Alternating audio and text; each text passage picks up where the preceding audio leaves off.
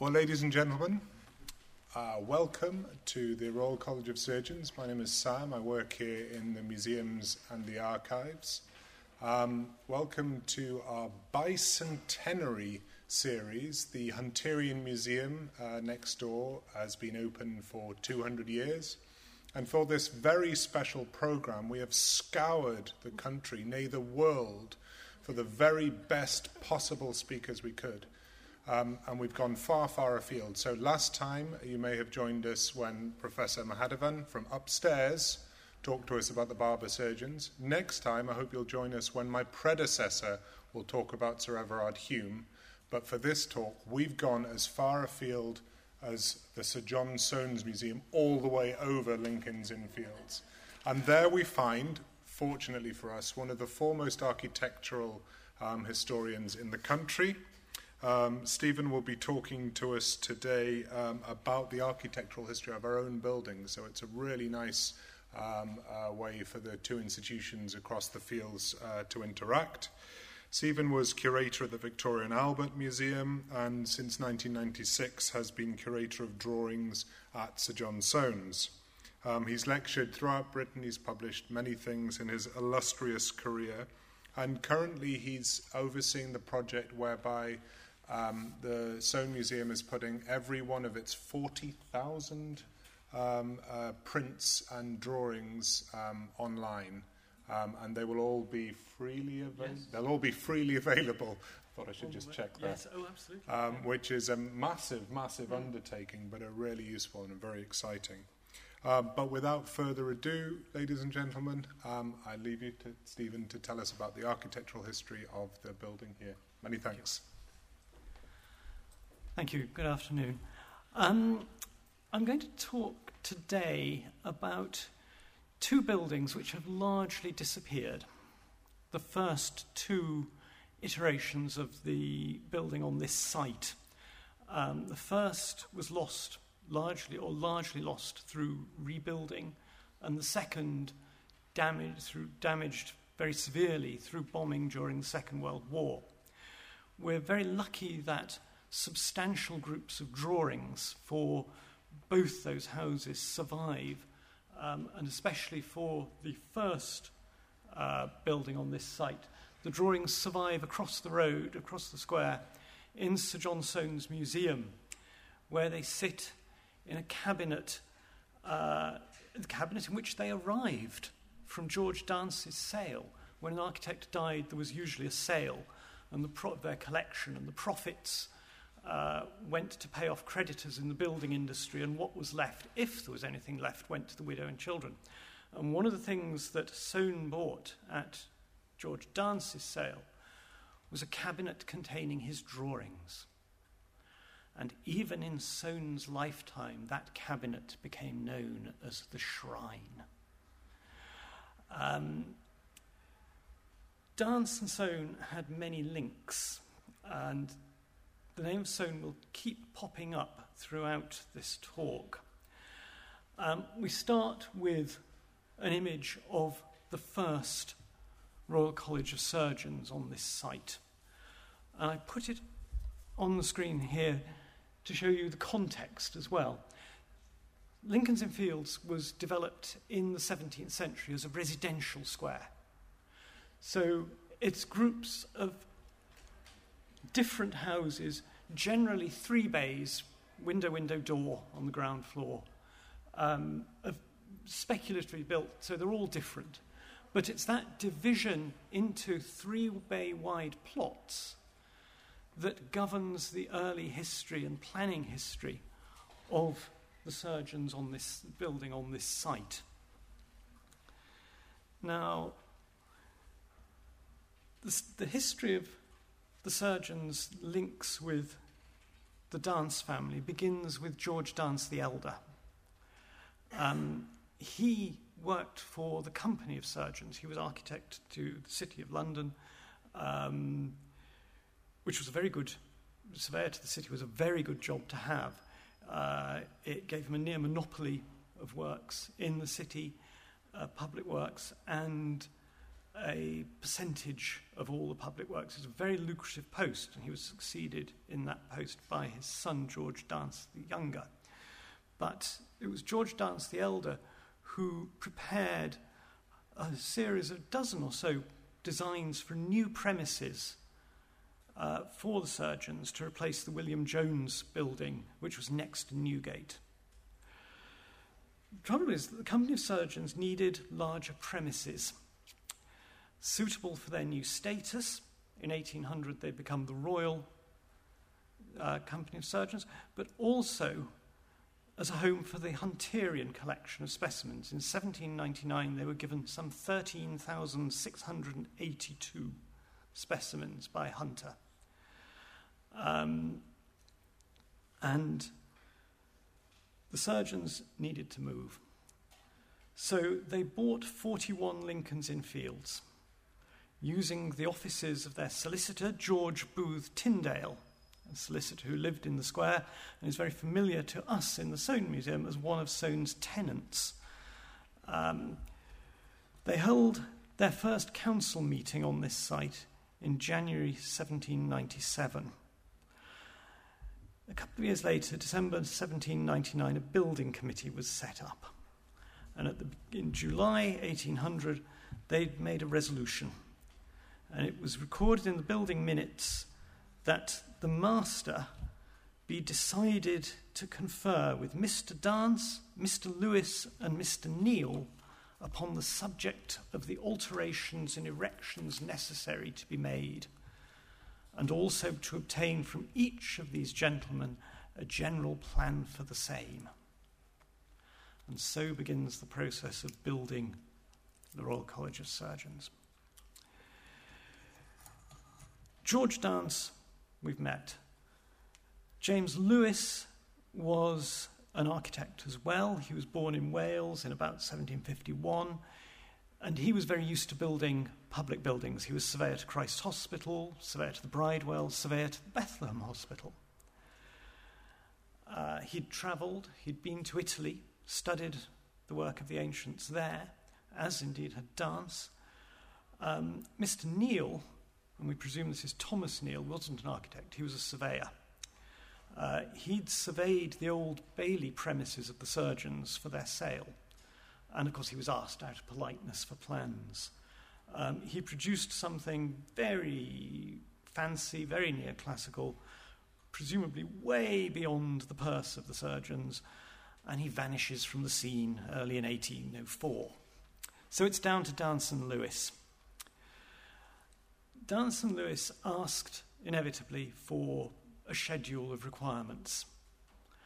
And in October 1800, the surgeons came up with two major requirements. They wanted a theatre, an anatomy theatre, which would seat 300 or so people, and they wanted a museum for the Hunterian specimens. It was instantly apparent that number 41 was not big enough. Even though it had been a substantial home, it was owned by the Child family at one point, the bankers who'd made their money out of the South Sea bubble and then gone on to purchase Osterley Park House in West London and have Robert Adam rebuild it. So they bought next door Mr. Jenner's house, number 42. And this was built, there's George Dance, and Mr. Jenner's house was purchased in 1803. And that gives you the site, these two houses on the same site. Now, it's not a perfect site.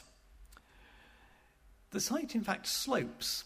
There's a difference of several feet between the front of the house here, facing Lincoln's Inn, and the back, facing Portugal Street.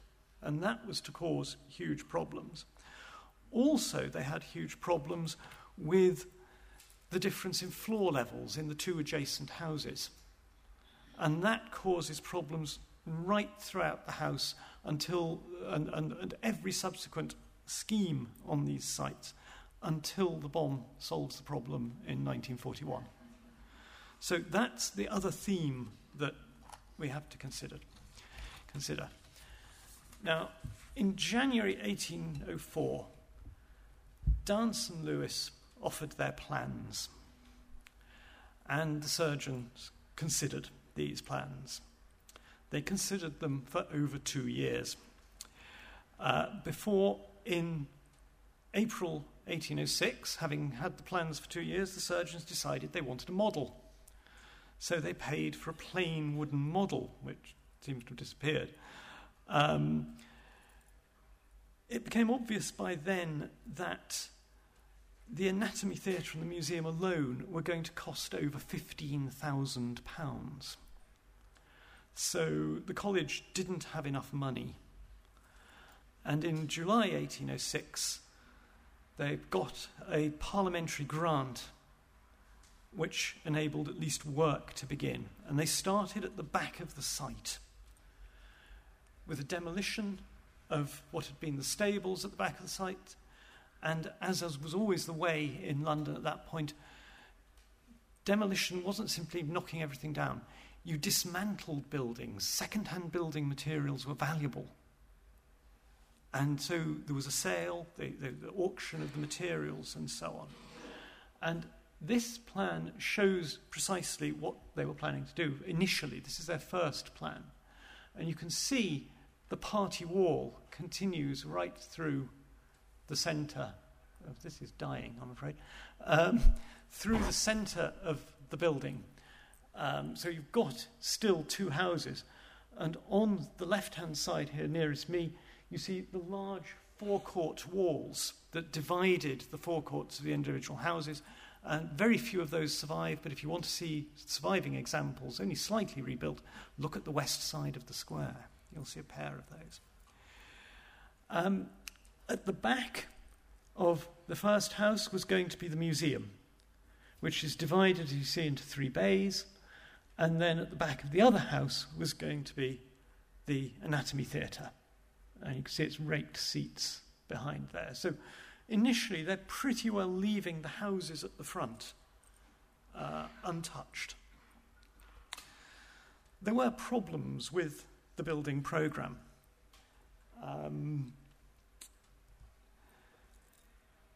All the time as the plans progressed and became more refined, and you can see here, this I'm afraid is the other way around. I've tried to get all the plans so that facing the same way, so that the front of the building is facing the front of the building, but it doesn't work with this one because the museum is at the top and the museum doesn't make much sense upside down. But they've got a top-lit museum. Well, you've got to have a top-lit museum. You've demolished the house, left the 2 walls, so you've got a sort of long space between these 2 tall walls, one the wall of the neighbouring premises, one the party wall. And that dictates the top-lit museum. Work began on this despite several problems. All the usual ones at the time. 1807 was famous for its late frosts, which affected the building industry. It was also very expensive at the time because the Napoleonic Wars had made timber very expensive. There's also, in August 1807, Mr. Dance's illness. It's recorded that Dance went to Lincoln's Inn Fields to inspect the new surgeon's hall, and while standing in the sun, amid the reflections from the bricks, etc., found himself seized with a headache and sickness. He took a coach and went home to bed. It's something that happens to architects. When he got home the following day, the apothecary came to visit and provided sound advice. The apothecary recommended him not to apply to drawing today. And based on that sound advice, Dance recovered very quickly. There were some other interesting problems. In 1811, it's recorded in the building minutes, that a man was caught stealing lead from the site. He got 7 years transportation for that. And the clerk of works who'd spotted him got a financial reward for his sharp eyesight. work progressed. And in 1810, a further £10,000 appeared from Parliament, which was very useful. The design kept progressing. And as you can see here, at the first house, the museum now has lovely rounded ends and has stretched in length. And the fun bit for architects was obviously the anatomy theatre. And this goes through lots of different variants, and I've spared you a lot of them, but you can see it becomes oval to try and get as many people as close as possible to the anatomy table. And one of the things I want to point out is this drawing I like because it shows the previous buildings on the site. So the black lines are what was there before. And at the back of the first house, now contained within the museum, the stable block has been given an architecturally interesting facade. It's been given this big edicule or niche in the middle of it. And that's going to come into the story later on.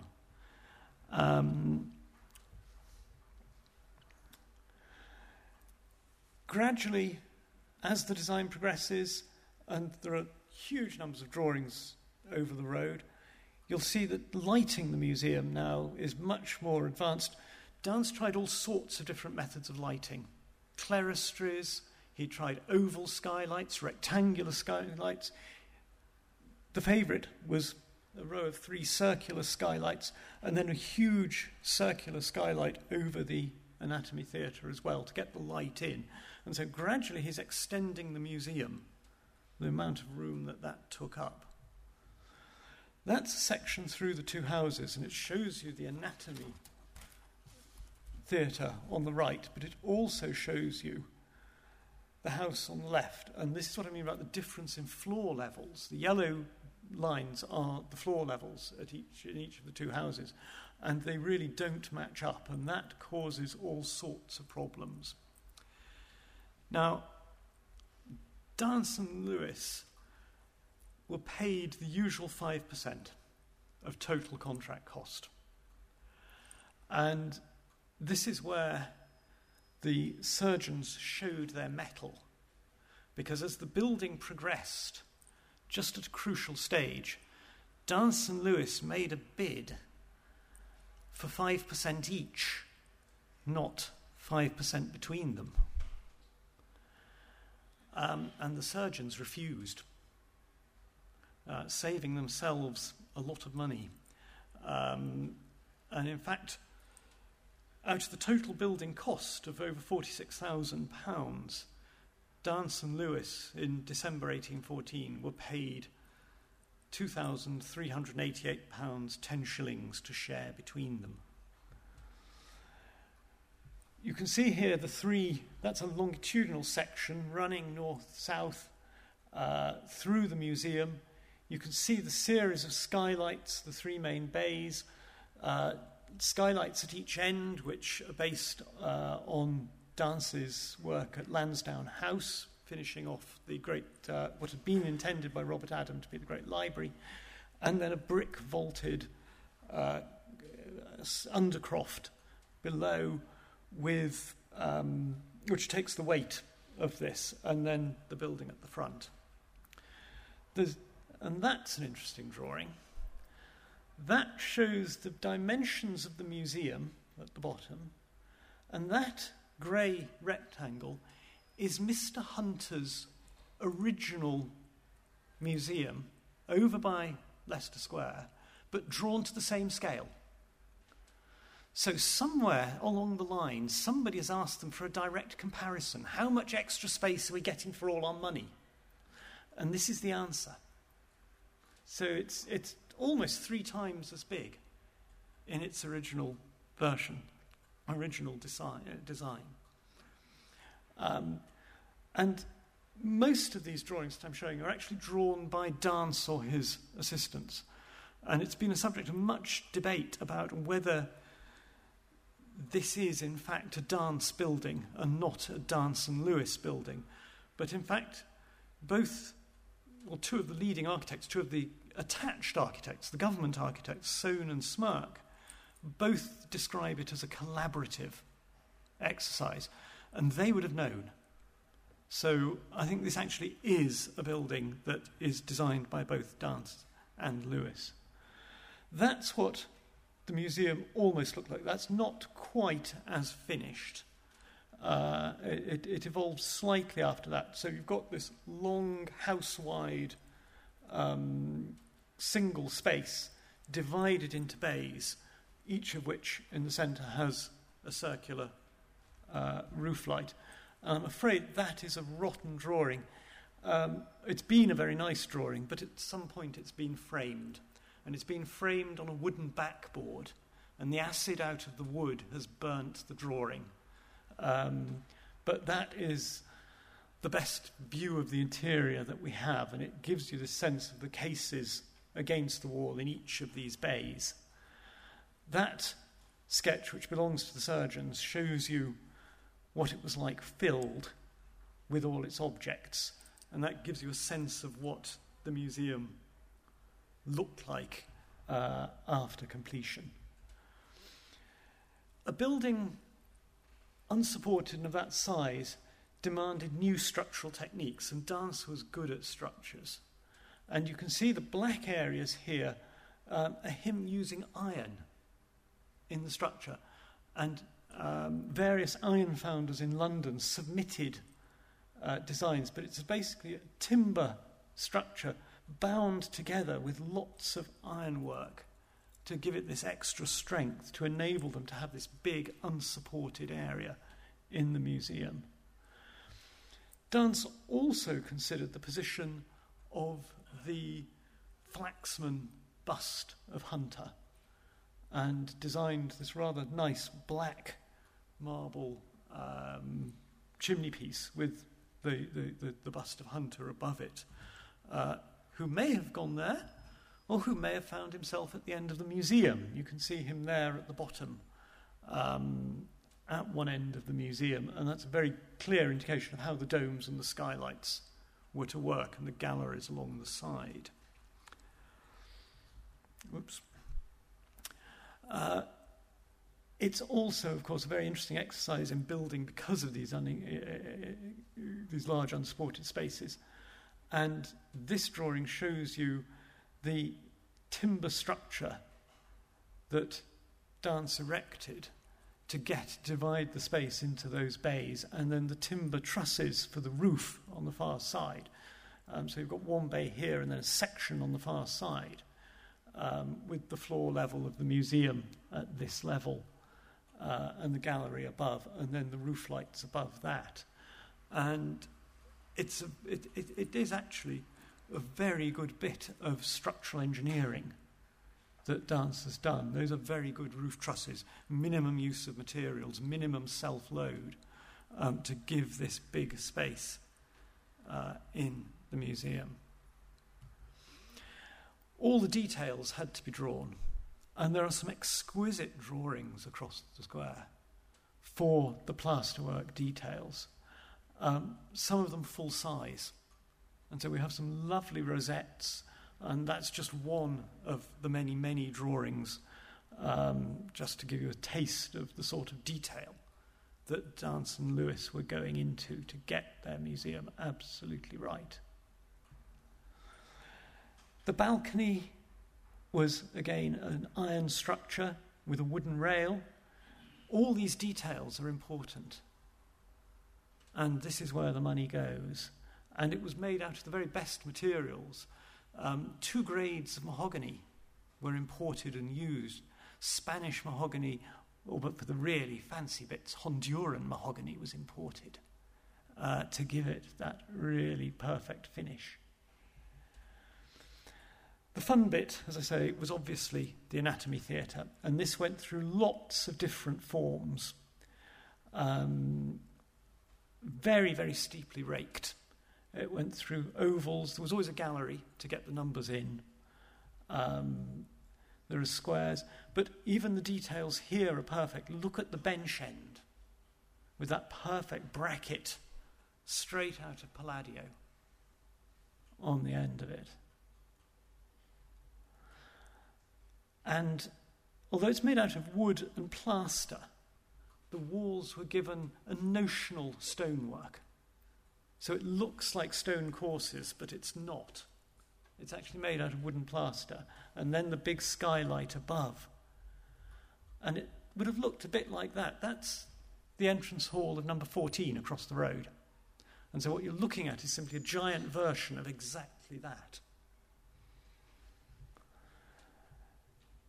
A few drawings actually show the anatomy table, and there it is with the very steeply raked seating going up to the gallery above in the anatomy theatre. And there's a close-up of the table. I was unable in the building accounts to find out what that is made of, but it's presumably some sort of carved stone or marble. But I couldn't actually find a sum of money for it. But it was going to be an awe-inspiring place. There's no doubt about that. And a lot of research has been done recently on anatomy theatres and their performative elements as well, and the theatricality of them. And I think that shows you the sort of theatricality you'd have had with the light. The only light source is the big oculus above, with the light coming straight down into the room. It's very, very dramatic architecture. And there, even with the body on the table, and you can see right in this corner, because you've got an oval lecture theatre, anatomy theatre, and you've got the circular end to the museum next door here, you've got a space. And so Dance and Lewis have started to turn that into their use, and we'll come on to that as we go along. Now, the facade was a problem. Parliament, it's clear, wanted an appropriate facade for its money, and that meant a portico. No alternative. And so Dance and Lewis prepared a Greek portico. There's no pediment, it's flat, but the columns are unfluted, so it's not strictly correct. And it's problematic stylistically because of that. Purists would find this aesthetically challenging as well as stylistically muddled. And that was to be a problem with the facade of the surgeons right the way through. Soane was slightly miffed about this. Because don't forget, this was building just as Soane was building number 13 across the road. And Soane, I think, had rather hoped to be offered the job. But to his annoyance, he wasn't, even though the chairman of the building committee was Charles Long, a friend of Soane's. Charles Long was later Lord Farnborough. He was a Treasury star and a close friend of William Pitt. And later, of course, an artistic advisor to the Prince Regent. And so, in his lectures as Professor of Architecture at the Royal Academy, Soane can't resist a go, inevitably. And in Lecture 4, Soane refers to the 6 slender Ionic columns and the entablature of the portico and condemns them as a clumsy imitation of the light Greek anter with an entablature fitted for the massy columns of the early Doric placed over them. He also disliked that strange addition to the cornice, vulgarly called the blocking course. So I think it's generally been assumed that the north facade is a bit of a mess, aesthetically. This was not the only criticism that they had. On the front of the facade, Charles Rossi, the sculptor, was employed to produce the heraldic symbols of the surgeons. And to get it right on the drawings, they simply squared up and sized up a piece of the surgeon's stationery, which they attached to the drawing. Dance struggled with the facade, and there are enormous numbers of little sketches of him trying all sorts of variants. The other interesting is they couldn't make their mind up about what lettering to use on the facade. And this goes through a whole series of different inscriptions. And you could have had something a little taller, or the Italianate version.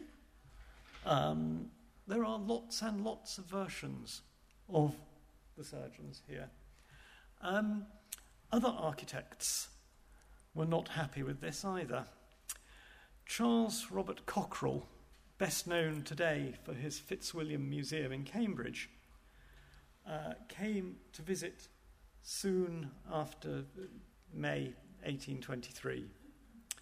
In his diary, he sketches the building, sketches the plan, and writes beside the sketches, "College of Surgeons, the Ionic portico, the gravest I have seen and most severe, ill applied to the thin paper front of the house, with which it has no connection, neither by ornamental architectural style, solidity of character, or material.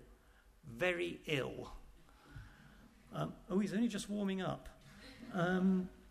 That's it as completed.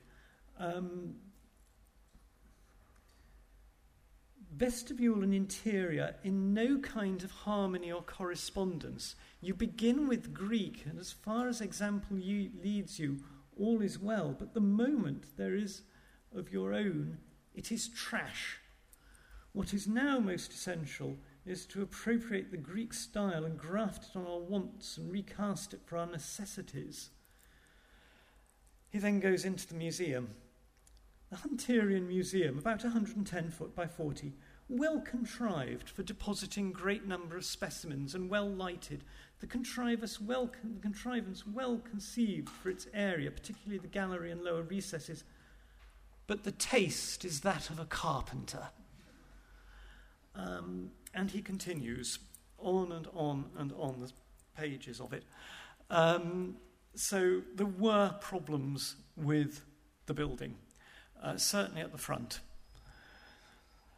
At the back, it's actually rather more successful.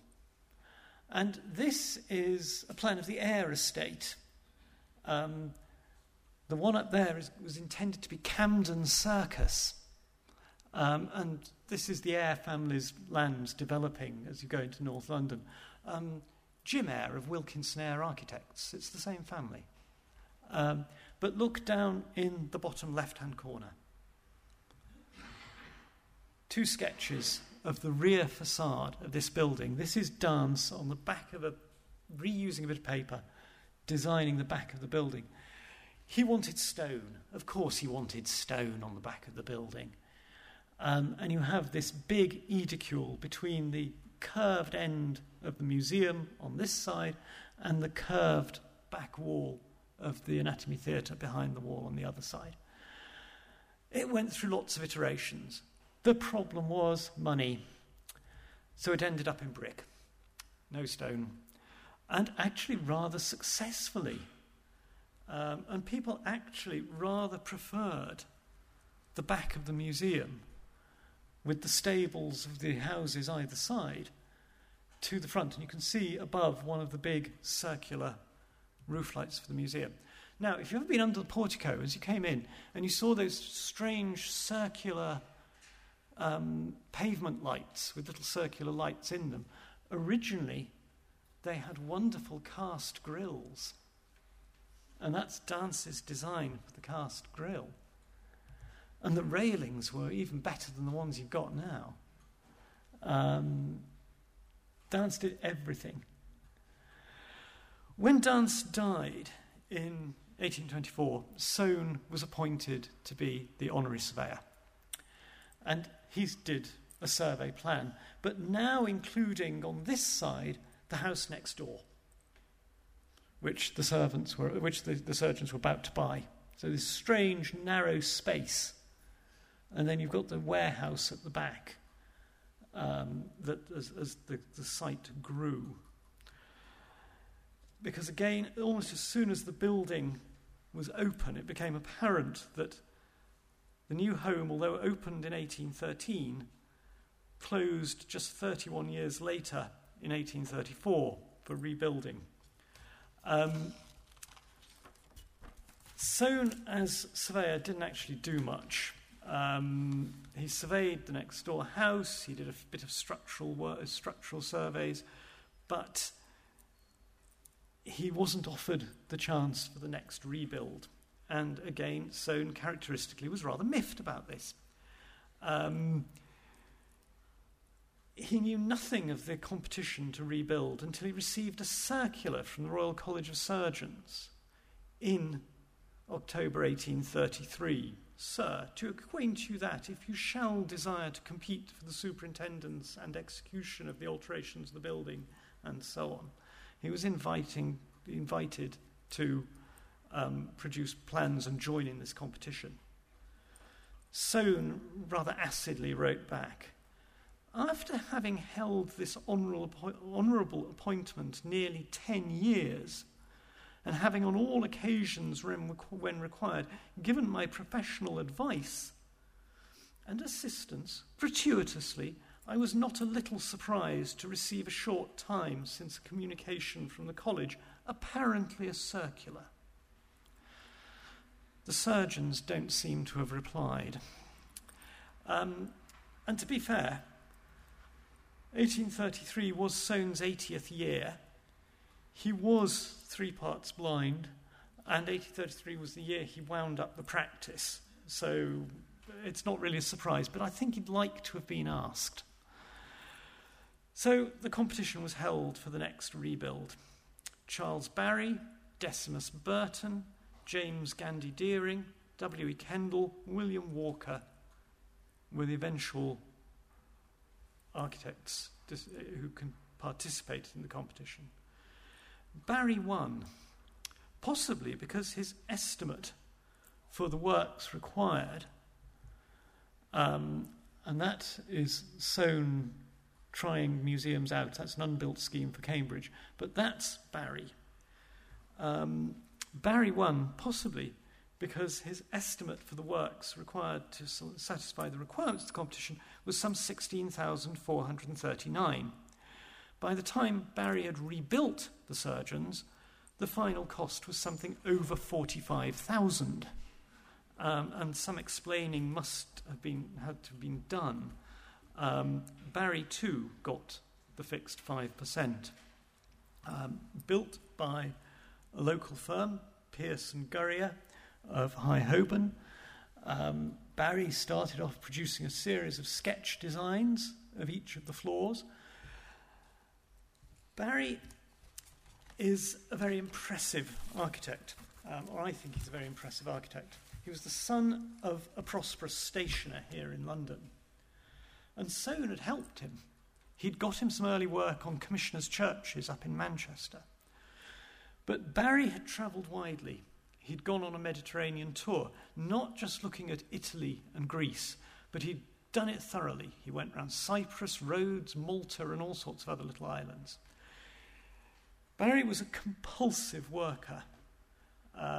He deliberately slept very little in order to provide himself with more work time. He could do any style. He turned his hand from convincing Tudor to Jacobean. Think about Highclere Castle, better known now as Downton Abbey. Scottish baronial. Think about Dunrobin, the great palace for the Sutherlands up on the northeast coast of Scotland. But his real forte was Italianate.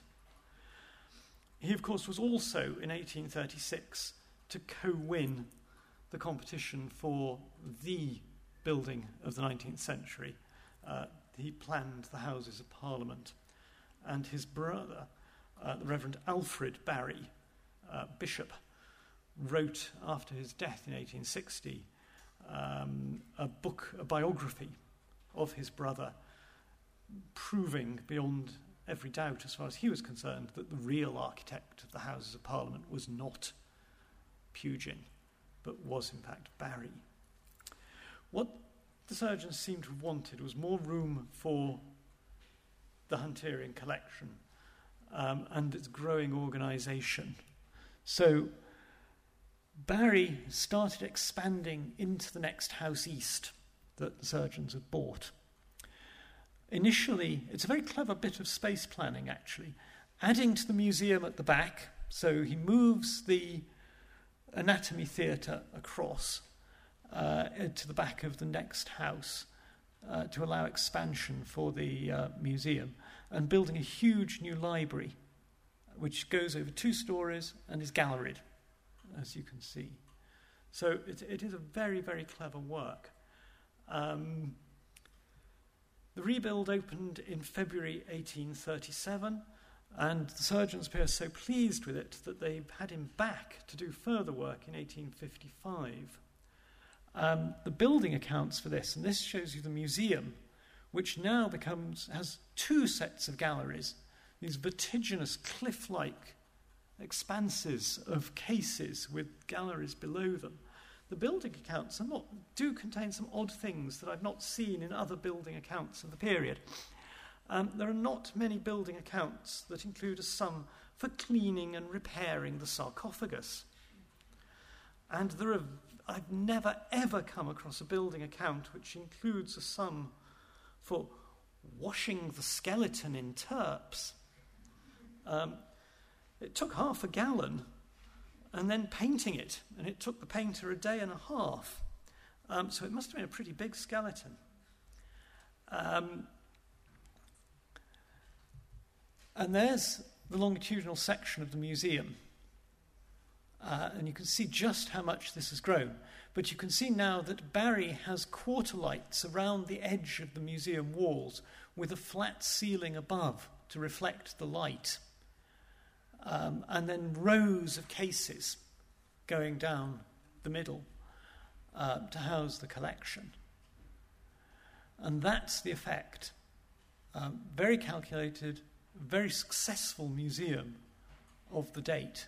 But again, still within these pairs of walls, so it's still 40-something feet wide. He's trying to make architecture out of a space that has the grace and proportion of a submarine pen. It's a difficult challenge, and I think Barry brings it off, with columns along the lower file of cases.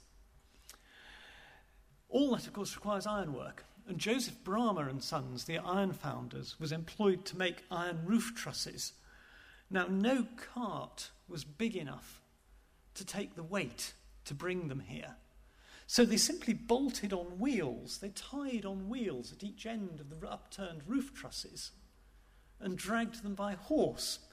And George Sharp, of course, brilliant observer of Regency London, was here to observe, was fascinated by how you actually got these things round. And you have to have a swivel at the front so it gets around corners, because it is much longer than the average load in Regency London. I'm afraid the edicule at the back, the niche, had to go. As far as Barry was concerned, it was simply wasted space. So the back becomes much plainer and much more conventional and loses its architectural interest. The front was more problematic because, of course, there you see the demolished new house. They've left the original portico, and you can see at the top the skylights on the museum. And there's Sharp's view. But as the museum was moving east and the centre of the building was moving east, the portico had to follow, because the portico has to appear in the middle of the building.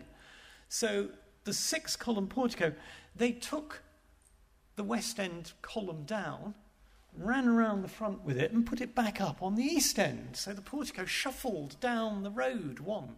And that's the portico in the process of being shuffled along, and they've demolished the one on the end, and they're about to move it round.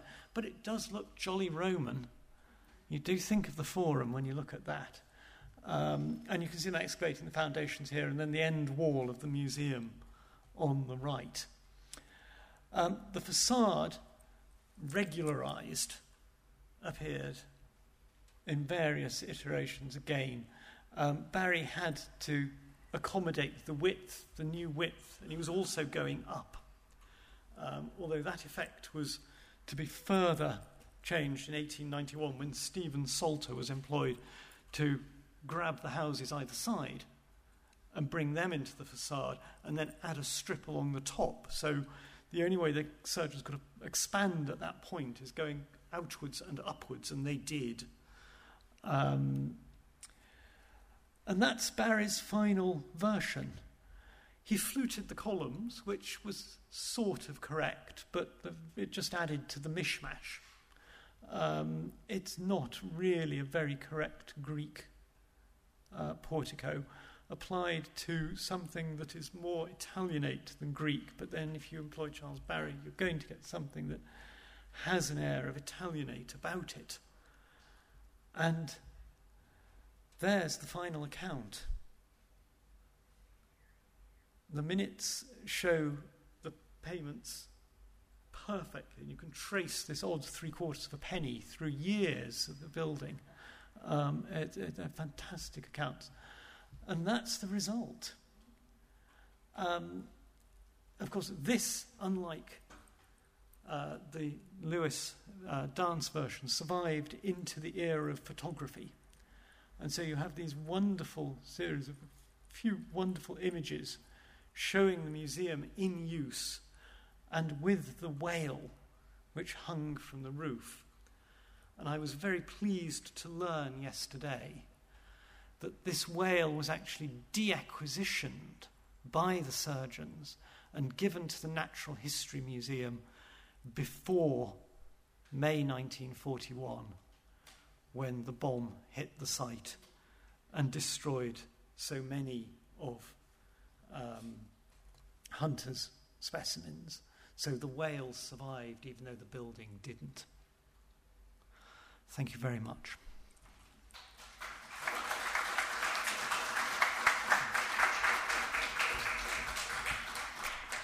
Thank you very much indeed for an incredibly rich paper with many details that I'd never come across, and I'm sure many of our colleagues here won't have been familiar with a lot of the images you have in your archives. We have a few moments for questions. I wonder if I might abuse my prerogative by taking the first pitch.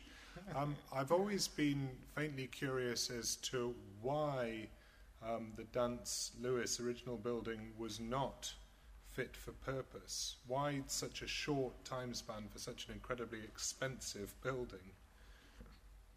I think it's simply one of space. And I think the surgeons, as an organisation, was growing faster, and I think their collections were growing faster, and their library was certainly growing faster. If you look at the subsequent two rebuilds, the library grows enormously, and both in size and in the number of galleries. And Barry produces plans for very much bigger libraries that are then slightly scaled back, presumably for cost reasons. He also produces a new museum at the back that is almost, in floor area, the size of, it's almost 3/4 of the old museum. So it's not quite doubling the museum floor, but it's all, because of the extra galleries, it almost is. And I think it's simply that they'd run out of space already. The acquisitions in the museum, the library, and the growing size of the organisation. I should add that we're more measured in our All this took a good, such an informative and entertaining talk. Thank you very much.